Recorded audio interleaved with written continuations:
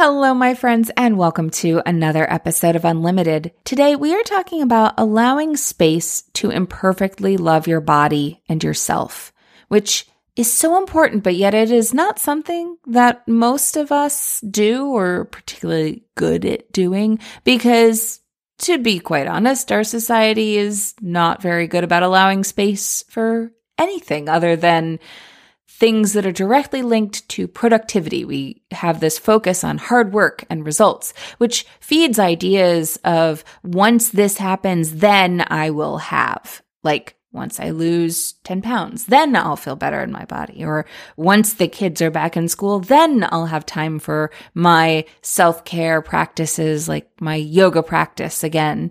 And it feeds these ideas of this imaginary future you where all the stars align and everything comes together the way you would expect it to. Just like the Amanda Palmer song In My Mind, where she talks about this future that she will be this person that she thought she'd be, but she thought she'd be that already, but she's not. And eventually, it's a great song and I will put a link in the show notes. And while goals are great, and visioning can be fun, so those are future things. The messy you, the human you, the one who makes mistakes, deserves love and attention too. And self-love is very much like gratitude. We often think that, well, I don't have gratitude until I feel grateful. I don't have self-love until I feel self-love. Well, it's a practice, and just the act of seeking gratitude can create shifts in your life and in the way you feel and experience life. Self-love practices are very much like that. So in this episode, I have invited Naomi Gottlieb Miller to join me in a conversation around releasing the perfectionism of self-love and taking it into embody in the present that practice of self-love. Naomi is a mom of 3, a yoga and movement teacher, a habit coach, an activist, a recovering perfectionist, and a huge Star Trek nerd, just like myself. She has been practicing yoga for 21 years and teaching for 16. She is known for creative and intentionally sequenced yoga classes, as well as her belief that laughter, sound effects, and animal noises that correspond with their yoga poses make movement more fun. Naomi is passionate about working with moms in particular, teaching them how to establish and sustain habits so that they're happier, healthier, and living the lives they've always imagined. Some of what we talk about in this episode include how to simplify self-care, releasing the pressure to do it all, breaking up with perfectionism, self-forgiveness and the value in mistakes, developing a loving relationship with your body, and how to create a successful and sustainable habit. There is so much in this episode. I am excited to share it with you. So without further ado, let's get started. Hey there, I'm Valerie Friedlander, Certified Life Business Alignment Coach, and this is Unlimited. This podcast bridges the individual and the societal, scientific and spiritual, positive and negative, nerdy and no, there's just a lot of nerdy. Come on board and let's unlock a life that's as badass as you are.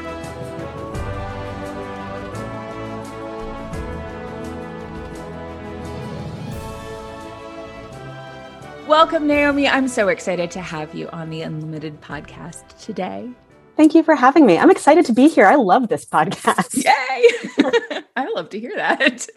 So as we get started, I love for you to share just a little bit about you in your own words. That's such a big question. I know. I'm sorry. I realize every time I say it, I'm like, tell me your identity, identify yourself. Yeah. Which again, the rebel in me is like, don't box me in, but no. So, I think like so many things, how I would identify myself, not only as a human, but within business and within what I do in this world has evolved so much over time. And I sort of preface that with this, remembering the very first time that I went to bring my first child of 3 into the doctor's office. And, I had to fill in where it said mother. And I was like, I'm a mother now. Like it was a thing. So, I think that identity is interesting tangentially. But I don't know, like I'm 40. I'm a mom of three kids, which is weird still to say. And my youngest is almost 2 years old. And I'm like, I have three kids. What? But for my entire life, I have been a mover. So movement is what I do. Movement is my medicine, is what one of my good friends said to me. And it felt like a gift because I'd never thought of it that way. Physical movement is, I think, the biggest, most comfortable aspect of my movement. Like I'm always moving. And so as a result of that, I've studied movement since I was probably, I would say, a teenager. So for the better part of 3 decades, I've been studying movement. And before I was even conscious of studying movement, I started as a dancer. And before I was even put in dance classes, I was constantly moving as a kid. That's what my parents would say, is that I was always moving, so movement has been a part of who I am since the very beginning. And as that has evolved into what I do with my life, I look at movement as a way to create empowerment, transformation, and healing. I think that physical movement can provide a lot of those things, but I also think that there's this huge piece of being able to move your mind. To sometimes it's, being able to change your mind, like hearing new information and saying, hey, that's interesting. That's different from what I thought before. And I'm going to explore that a little bit. And you might then say, you know what, that doesn't resonate, or I don't like that. But I'm glad that I gave myself the opportunity to expand, right? I'm glad that I gave myself the opportunity to move my brain. And then there's also the movement of the way that you do things in the world, which I look at as habits. One of the key components of what I do, not only in my own life, but, as an educator and as a coach and as a parent, I think is to teach people how to organize their lives around actions that are satisfying, that are enjoyable, and that really help them define who they are and help them live the lives that they want to live. And I think that most people don't look at habits that way. I think that a lot of times we look at habits as like, oh, I have to brush my teeth twice a day. I've got to drink like 8 glasses of water. I've got to do this. I've got to do that. But to that, I say, well, okay, yeah, those habits are essential. They're part of that foundational, like basic general health situation that we want to have. But Gretchen Rubin, who is a preeminent student, scholar, you could say, of habits and an educator of habits, wrote that habits are the architecture of our lives, the things that you do. And so some of those are very conscious and some of those are very intentional. And some of those are like, oh, I have to do it. Yeah. Well, and a huge chunk of them are subconscious. Right. I love how you framed this, especially because what people might see on the outside when they come and look at your business is, oh, she's a yoga instructor. Mm-hmm. A lot of times people think of like this idea of being intentional, of being mindful, of all of that stuff that comes along with what it is that people have assumed yoga is. You bring very much a grounding to it that I see. It's like taking out of this head space that a lot, or this esoteric space, and rooting it in the reality of being a woman and being a mother in the society that we live in, and pulling out from all of the perfectionistic assumptions that we have embedded in our head because of the messaging that's constantly coming at us, and creating, and I'm going to use another overused word, self-care habits that meet you where you're at without making it this idealized thing of like, oh, it has to be like this, otherwise why bother? And I think that's so interesting. So a couple of years ago, it might've been a couple of years ago, it could have been months ago. I have no idea. I have 3 kids. So time doesn't really make any sense to me. But I remember reading this article about self-care. And it was something to like, asking moms to do self-care is just like another thing on their to-do list. And, it was like really kind of poo-pooing this idea of like taking care of yourself. I saw that and I thought, okay, but I think that you're missing the point. Yeah. And I think that, again, you're sort of putting this onus of it has to be a certain way, right? The self-care has to be a certain way. Because so often people look at self-care as go to the spa or get a manicure or take a nap even, which is a lovely idea, or go to the movies by yourself, any number of things that are like, do this, do that, that actually require a lot more effort, right? Require even more of like an external locus of control, where it's like you have to hire a babysitter, or you have to set aside this time, or you have to make sure that all the stars align in a perfect way in order for you to do them. And my thing is like, well, why not just do things that make you feel good? And why not say it doesn't have to be an hour of this? Why not start really small and say, I just want to like do 5 minutes of this? And a lot of the pushback I see to things like that, and this also gets me angry, is, but women deserve, moms deserve the time that they want and all of that. And I'm like, well, hell yeah, we do. Of course we do. That's not what I'm saying. I'm saying, instead of setting the bar so high that you set yourself up for failure, and I'm using these air quotes as failure because that's such a loaded word, but instead of setting the bar so high that you expect failure, and so everything that you do is going to lead you in that direction anyway, why not set the bar so stupid low that it's like almost impossible for you to not do it? Like it actually has to be intentional for you to say, I don't want to do this. And then that's when you start to say, oh, this isn't what I want. Like a lot of times when I work one-on-one with people, and it happens every single time, people say, these are the self-care habits that I want. I want to be able to do this, this, this, this, and this. And I could list out any of them. It wouldn't matter. Like one woman I worked with not too long ago said, I want to hire you to help me work on my healthy habits, and I want to lose weight, and this, this, and this. And then she starts sort of listing out why she wants to lose weight and why she wants to reduce her portion sizes and all of this stuff. And I'm just listening. And ultimately, as we dig in a little bit more, it's not about losing weight at all. Like it had nothing to do with losing weight. And it wasn't about portion sizes, or it had nothing to do with any of that. It was, I want to feel more in control of my life.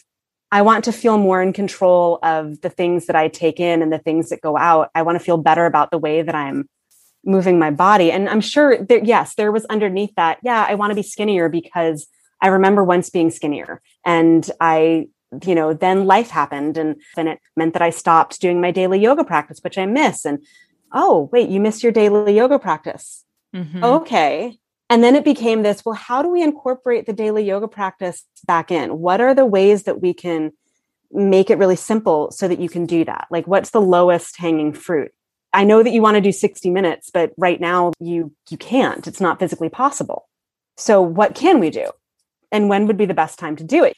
So again, like, rather than go into the 3 months of coaching that I did with this person, like what I more say to illustrate is that a lot of times we have in our heads this ideal of what we want. But if you dig a little bit deeper, it's more about like, well, these are actually the things that I want to do in my life, right? These are the actions that I want to build into my everyday life that will make me feel more like myself. Yeah. Right. And then if I'm doing those things, then I start to feel better about who I am. Like things start to make a little bit more sense. Like then I'm not sort of going, oh, like I wish that I was doing this, or I wish that I was doing that. Then it becomes more about, well, what else do I want to take in that is more like what I want to be doing? Yeah. Yeah. I heard someone say at one point that idea of people seeking self-confidence or wanting to express self-love, that ultimately it comes down to making a commitment to yourself and holding to that. And when we make these unreasonable commitments, then of course it feels like one more thing that we have to do when it becomes this almost like this external imposed idea of what that commitment is supposed to be. And we don't even realize it because those stories and those messages are so embedded in our brain that we think that if I have this, then like if I just do this, then. And the other thing that struck me about what you said just now was that idea of the difference between advocating in a social context of moms, women deserve time for self-care. Yes. We need the space around us to be welcoming and supportive of that. Does that mean a pressure that we impose upon ourselves, like taking on that as an individual responsibility versus advocating for it as a shift in a social dynamic, are two different approaches? They're two different things. Oof, I mean, like, how much time do you have, really, is the answer to that question. Because so there's this great book, and actually, like, I liked the book, but I liked the Brene Brown podcast that they did instead. But the book is Burnout, and it's by two sisters, Emily and Amelia Nagoski. And one of the things they talk about is community care, the idea that we don't need self-care. And I bristled a little bit at this, but then because movement is my thing, I was like, I got to think for a sec. They said it's that we need people to support us in taking care of ourselves, that it's not, yes, self-care is important. They're not saying that self-care is bad. What they're saying is that particularly for women, not only do we not ask for it, but we feel guilty asking for it, that we feel we are not worthy of asking for it, that we often even, and I hear myself doing this all the time, and this is my job and it's my passion. But, it's like often people will say to me, oh, do you need help with that? And I'm like, no, I got it. Yeah. I got it. I'm good. When really the answer should be, yes, please help me with this so that it gets done faster, because I don't really want to be doing this task, whatever it is. So yes, please help me. Yeah. But we are not conditioned to say, please help me, because it's a sign of weakness. Right. Mm-hmm. And even though I think, we are in some ways conditioned to think, well, women are, and this I know is going away, but it's still so deeply rooted. Women are weaker. We're the weaker sex. Right. Again, those big like quotes. I hate it. I hate that so much. Women are the weaker sex. But at the same time, we're meant to look strong. Like we can handle it all. We can do all the things, And I think there's such an internal conflict with wanting to identify. And I think this has a lot to do with, the way that feminism has evolved and shifted since, the 60s. As an example, I like to cook and I'm pretty decent at it, but my mom doesn't really cook at all. And my mother-in-law also. But I think that because my mom and my mother-in-law both come from that same generational place of like, women don't have to be in the kitchen. Mm-hmm. It turns into they shouldn't be in the kitchen. Right. And so like occasionally my mother-in-law, would say, well, why are you making food? You could just buy this. You could just go and get food. You don't have to, you spend all day in the kitchen. Why? Yeah. And what I was sort of trying to get at is this conflict of that first wave of feminism, from the 60s, the most recent wave of feminism, combined with a newer wave of feminism, which is like, but women can be in the kitchen and they can have a job and they can breastfeed for 3 years and they can formula feed if they want. And they can, it's like, we can do all the things. And so I think we're stuck with, well, I guess we have to do all of it. Yeah. And so that leads us to not want to ask for help when we need it.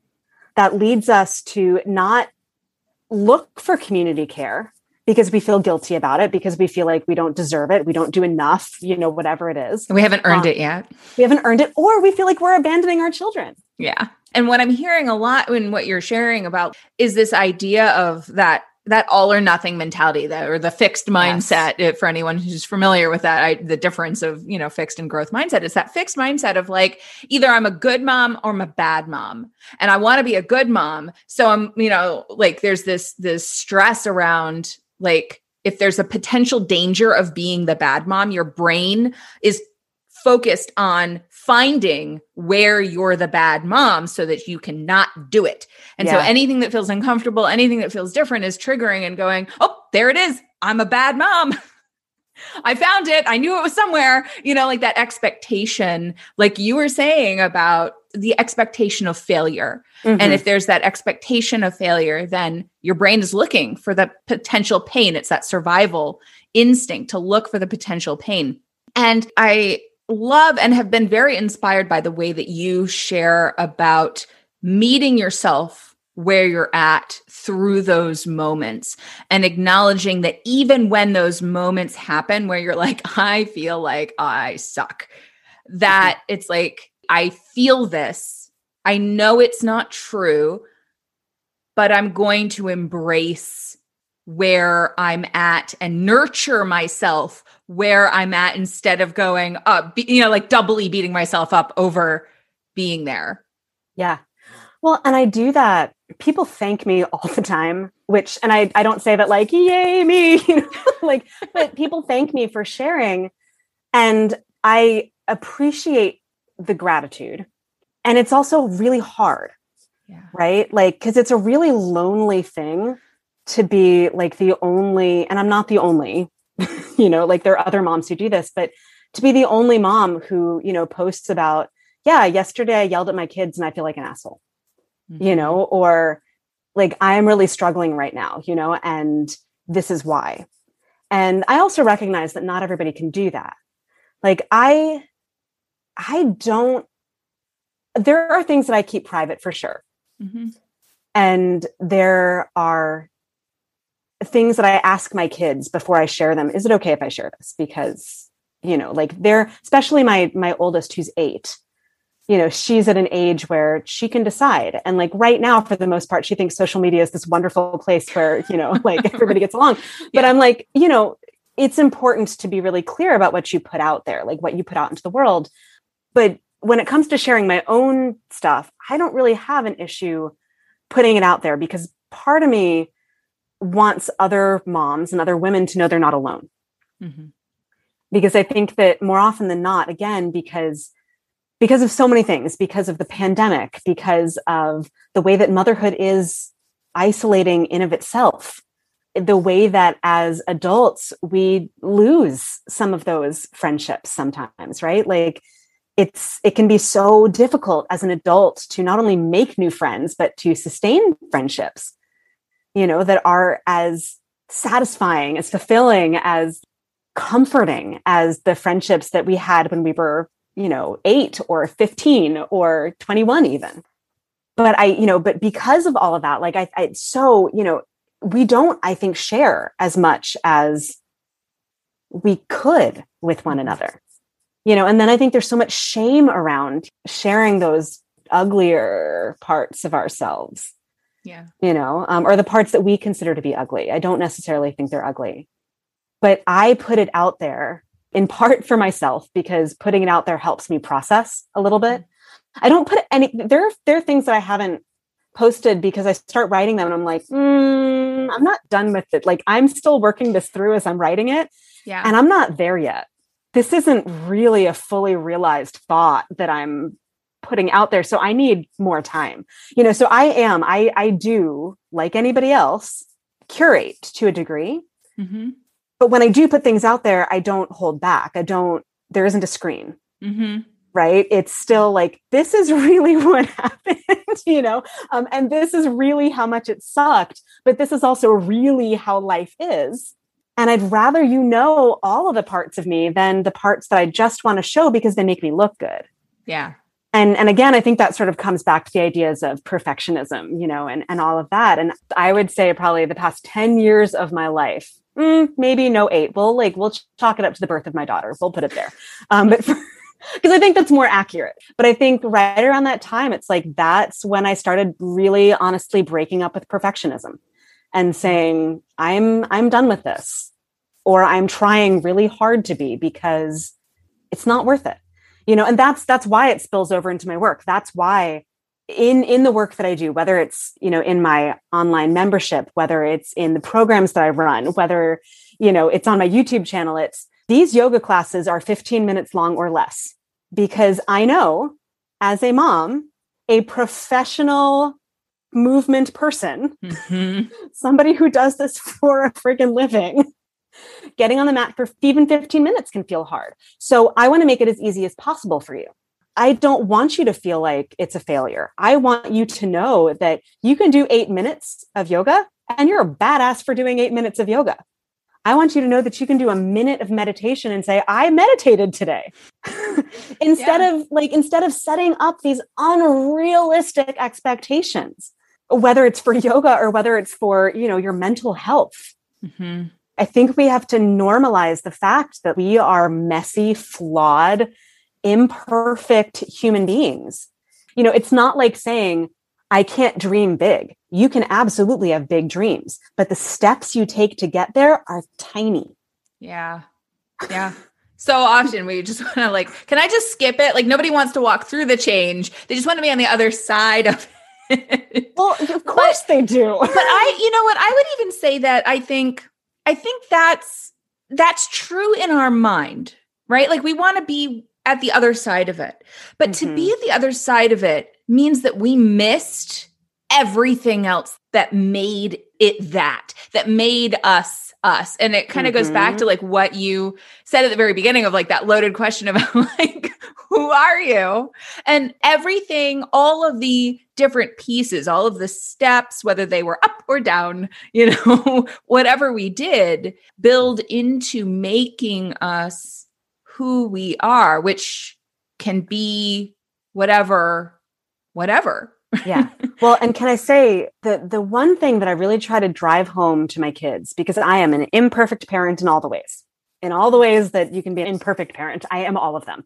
As I think Me many too. I was going to say, right? I don't know anybody who really is. But I think sometimes we see other moms and we're like, oh, they're doing such a great job. Yeah. Oh, their house is so clean. Oh, they look so well rested. Oh, their kids never have like ketchup stains completely on all the arms of their, it's like, because more holes cut in them from the scissors that they just happen to find, I mean, seriously. But anyway, like, I think that we look outside of ourselves and we make these assumptions. One of my big goals is to create like a motherhood circle and have a place where we can just talk as moms and share, and say, this is what's going on. But that's a future Naomi thing. But what I was going to say is that like the big lesson that I teach to my kids all the time is mistakes happen. You can make mistakes. You are allowed to make mistakes. And this is sometimes like where my husband and I diverge a little bit.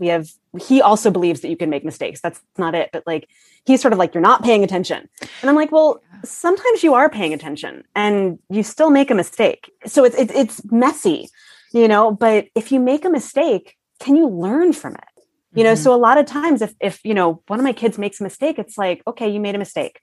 And over the past 8 years of being a parent, I have vastly improved on my reaction time. It's like if something is dropped on the floor and it makes a big mess, I might still be like, oh man, okay, it can be cleaned up. But I try to stress, like, listen, I've made a lot of mistakes in my life and I try really hard to learn from them, and like I try really hard not to yell as much as I used to. I'm not perfect. I still yell sometimes. I don't like yelling. Mm-hmm.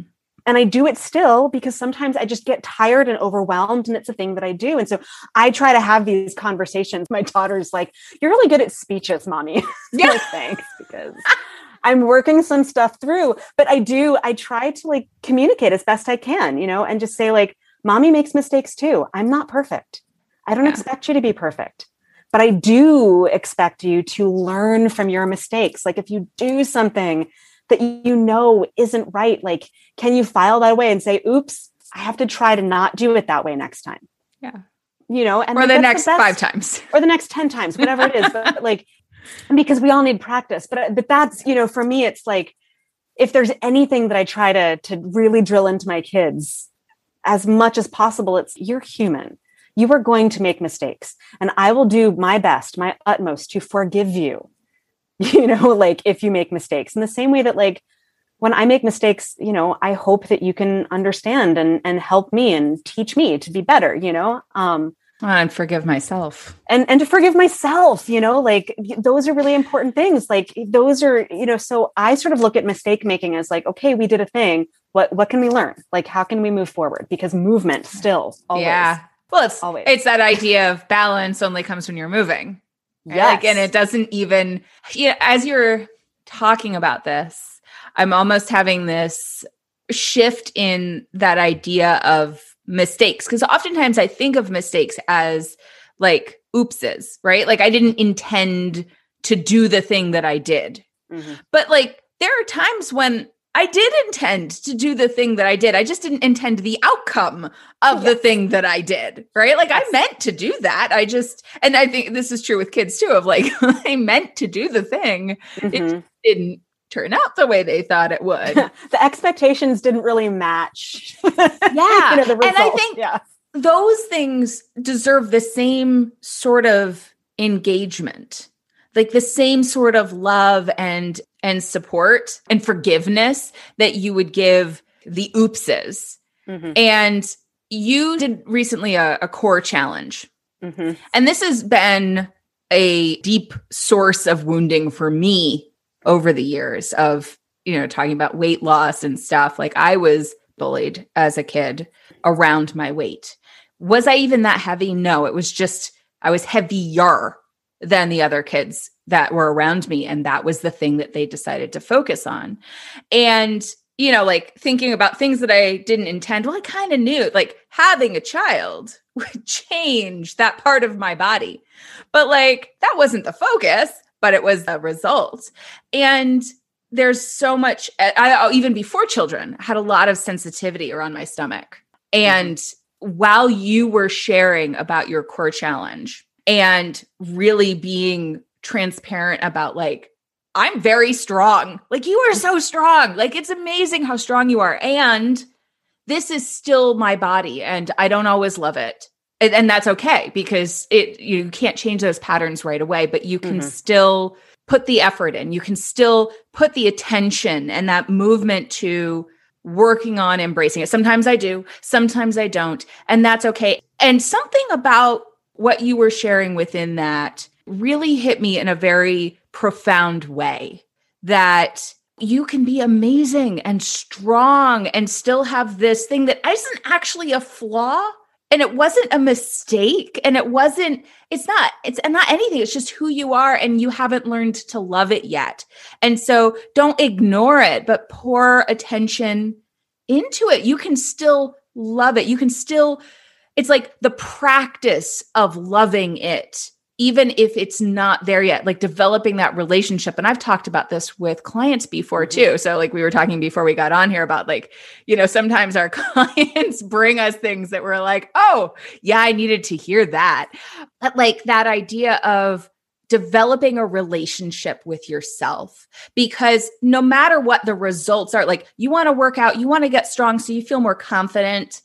Okay.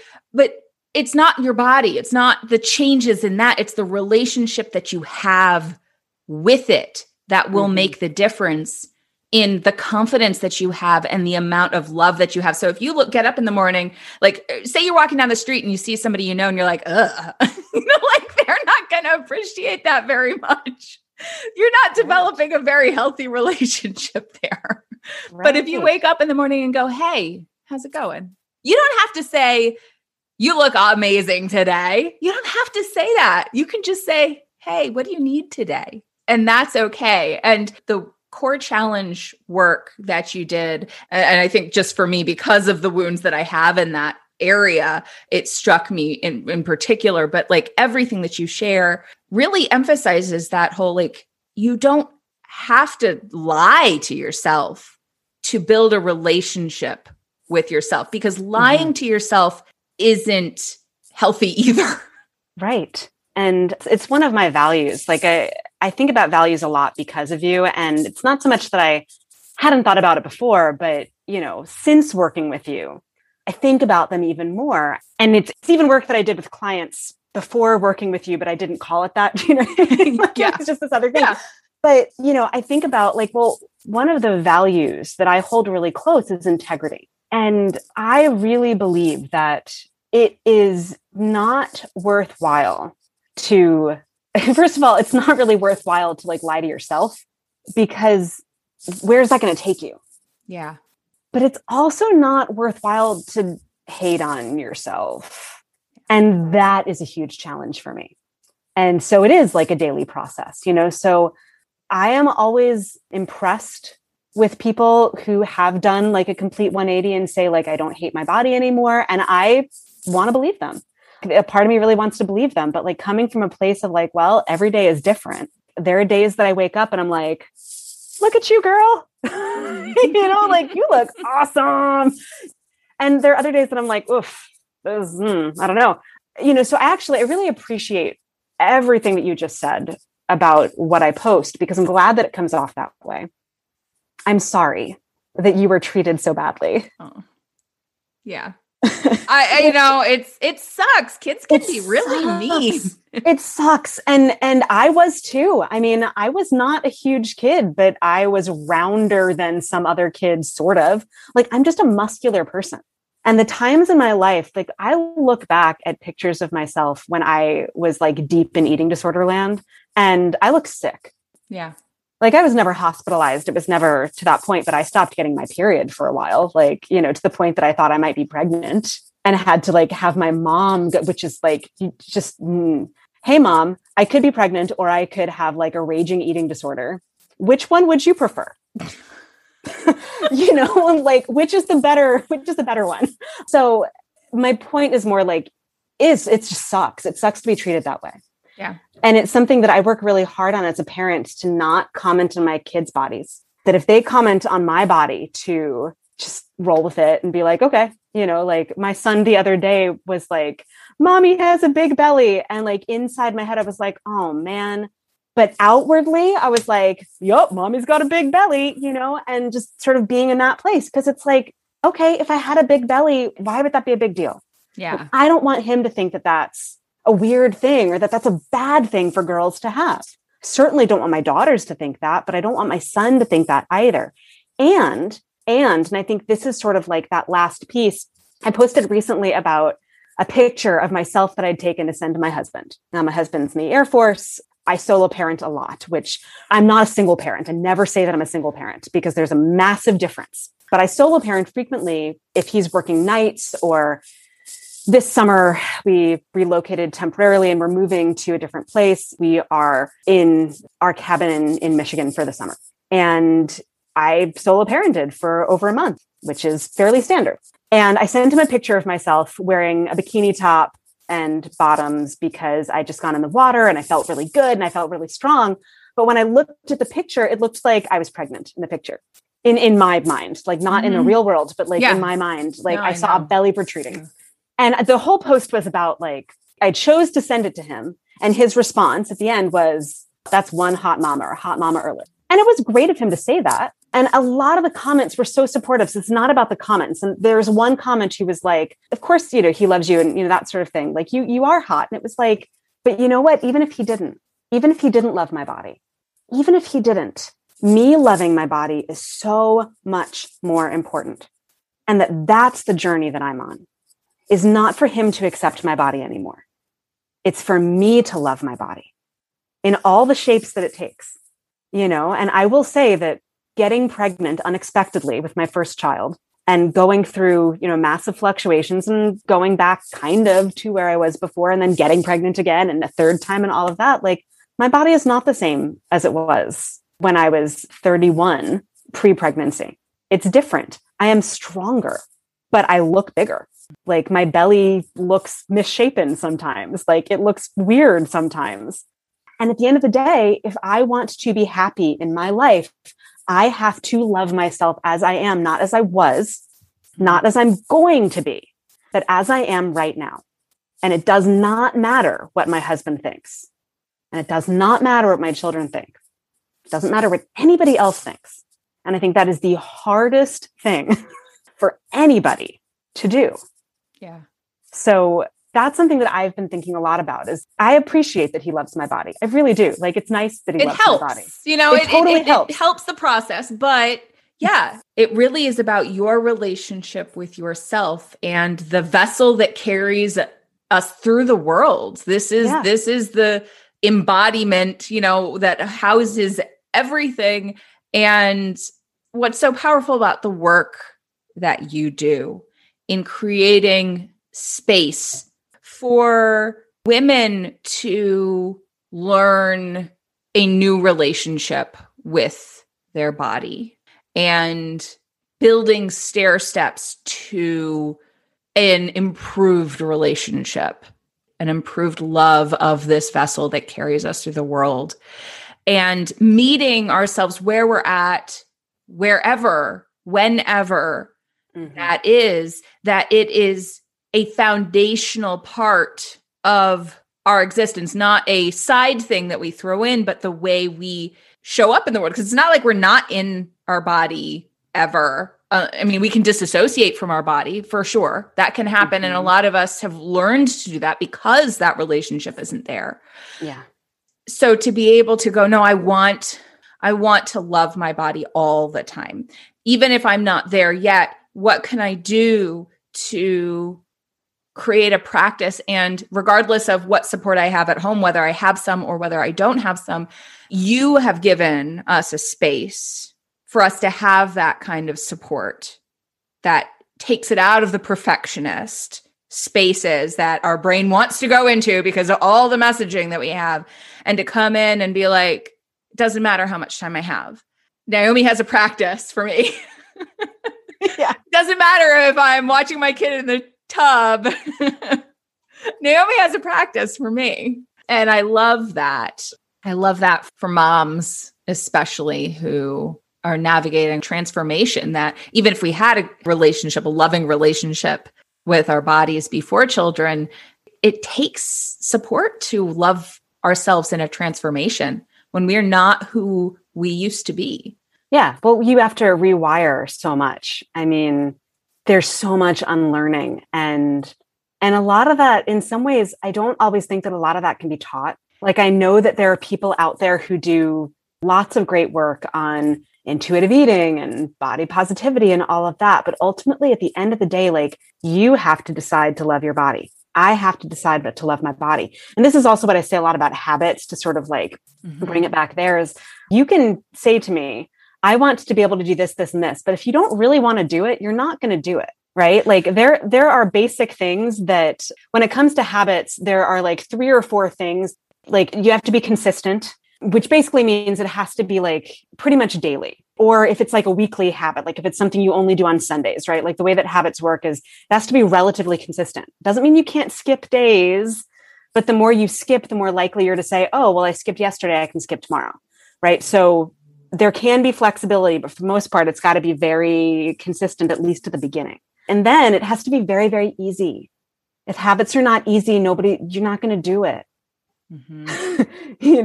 Like, you're just not, so if it's very complicated and very hard, you're going to stop it before it starts, because nobody wants that when it comes to a habit. And then it has to slide easily into your life. It has to have a very easy trigger, or something that precedes it, something that reminds you to do it. There are a lot of different triggers. So that's like a much bigger conversation, but it has to have a place. And that's how habits happen. And those are the 3 primary things in my experience, is if those 3 things exist, or even 2 of those 3 things, you're much more likely to have a habit that succeeds and that sustains. But if you don't want to do it, it's like somebody once came to me and she wanted to stop drinking at night. And so we worked out some things that she could do, came up with some good solutions. And then like a couple of weeks later, she came back and she's like, honestly, I didn't really want to stop drinking because I didn't want to start drinking tea. I drink very infrequently. I feel entirely okay with the amount that I'm drinking. So I think what I really wanted was this, this, this, and this. And let's work on that, because that's, again, like, people will come to me and say, I want to do this. And then it's like, well, I don't really want to do that.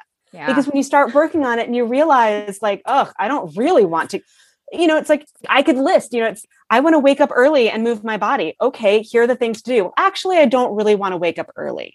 Yeah. Yeah. So, oh, yeah. Like, so again, if you don't want to do it, you won't do it. Yeah.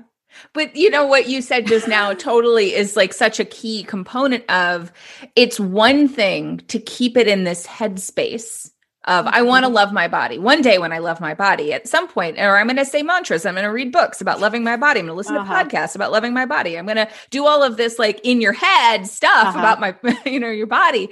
But if you don't bring it into the world, into your body, like, and this is true of anything, not just body stuff, but like, if action doesn't follow, you're not going to change anything, or you're not even going to give yourself the opportunity to realize that it's not what you wanted to do in the first place. And so that idea of like, if you want to develop love for yourself, it takes having a commitment to yourself. If you constantly tell yourself, I'm going to do this thing, and you don't do it, what are you telling yourself? That you're not worth doing it.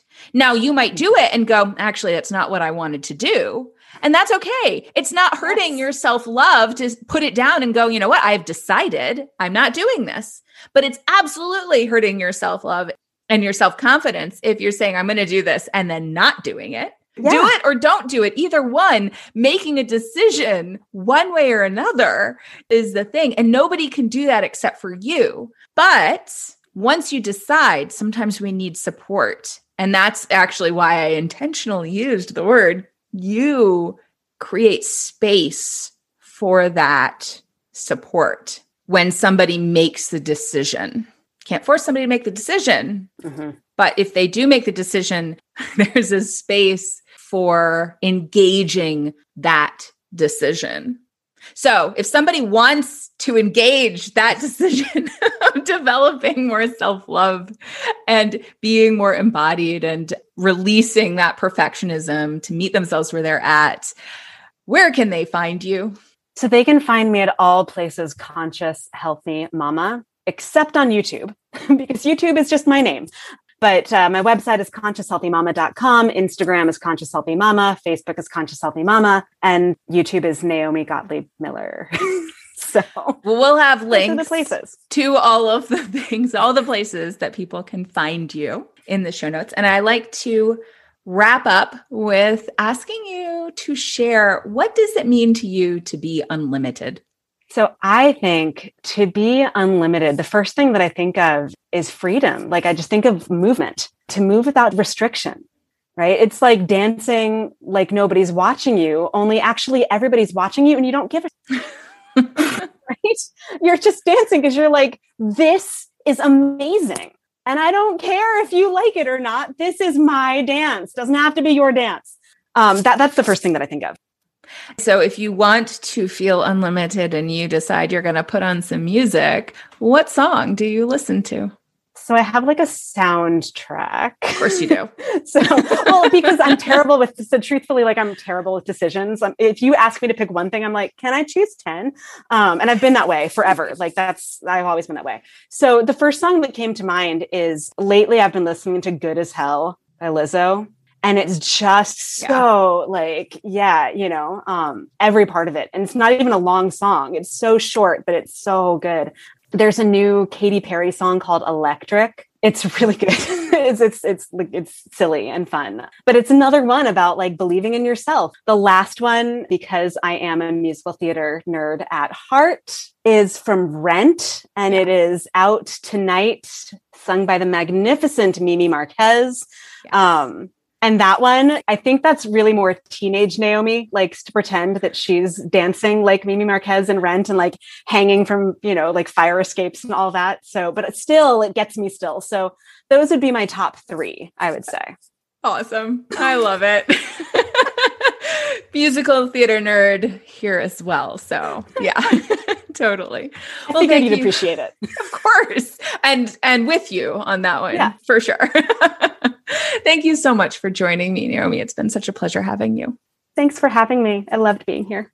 Thanks for listening. I so appreciate you being here. If you got something out of today's episode, please share it. Leave me a review, take a screenshot, and post it on social with a shout out to me. Send it to a friend or, all of the above. Want to hang out more? Join me on Instagram. Or better yet, get on my mailing list to make sure you don't miss out on anything. And remember, your possibilities are as unlimited as you are. Allow yourself to shine, my friend. The world needs your light. See you next time.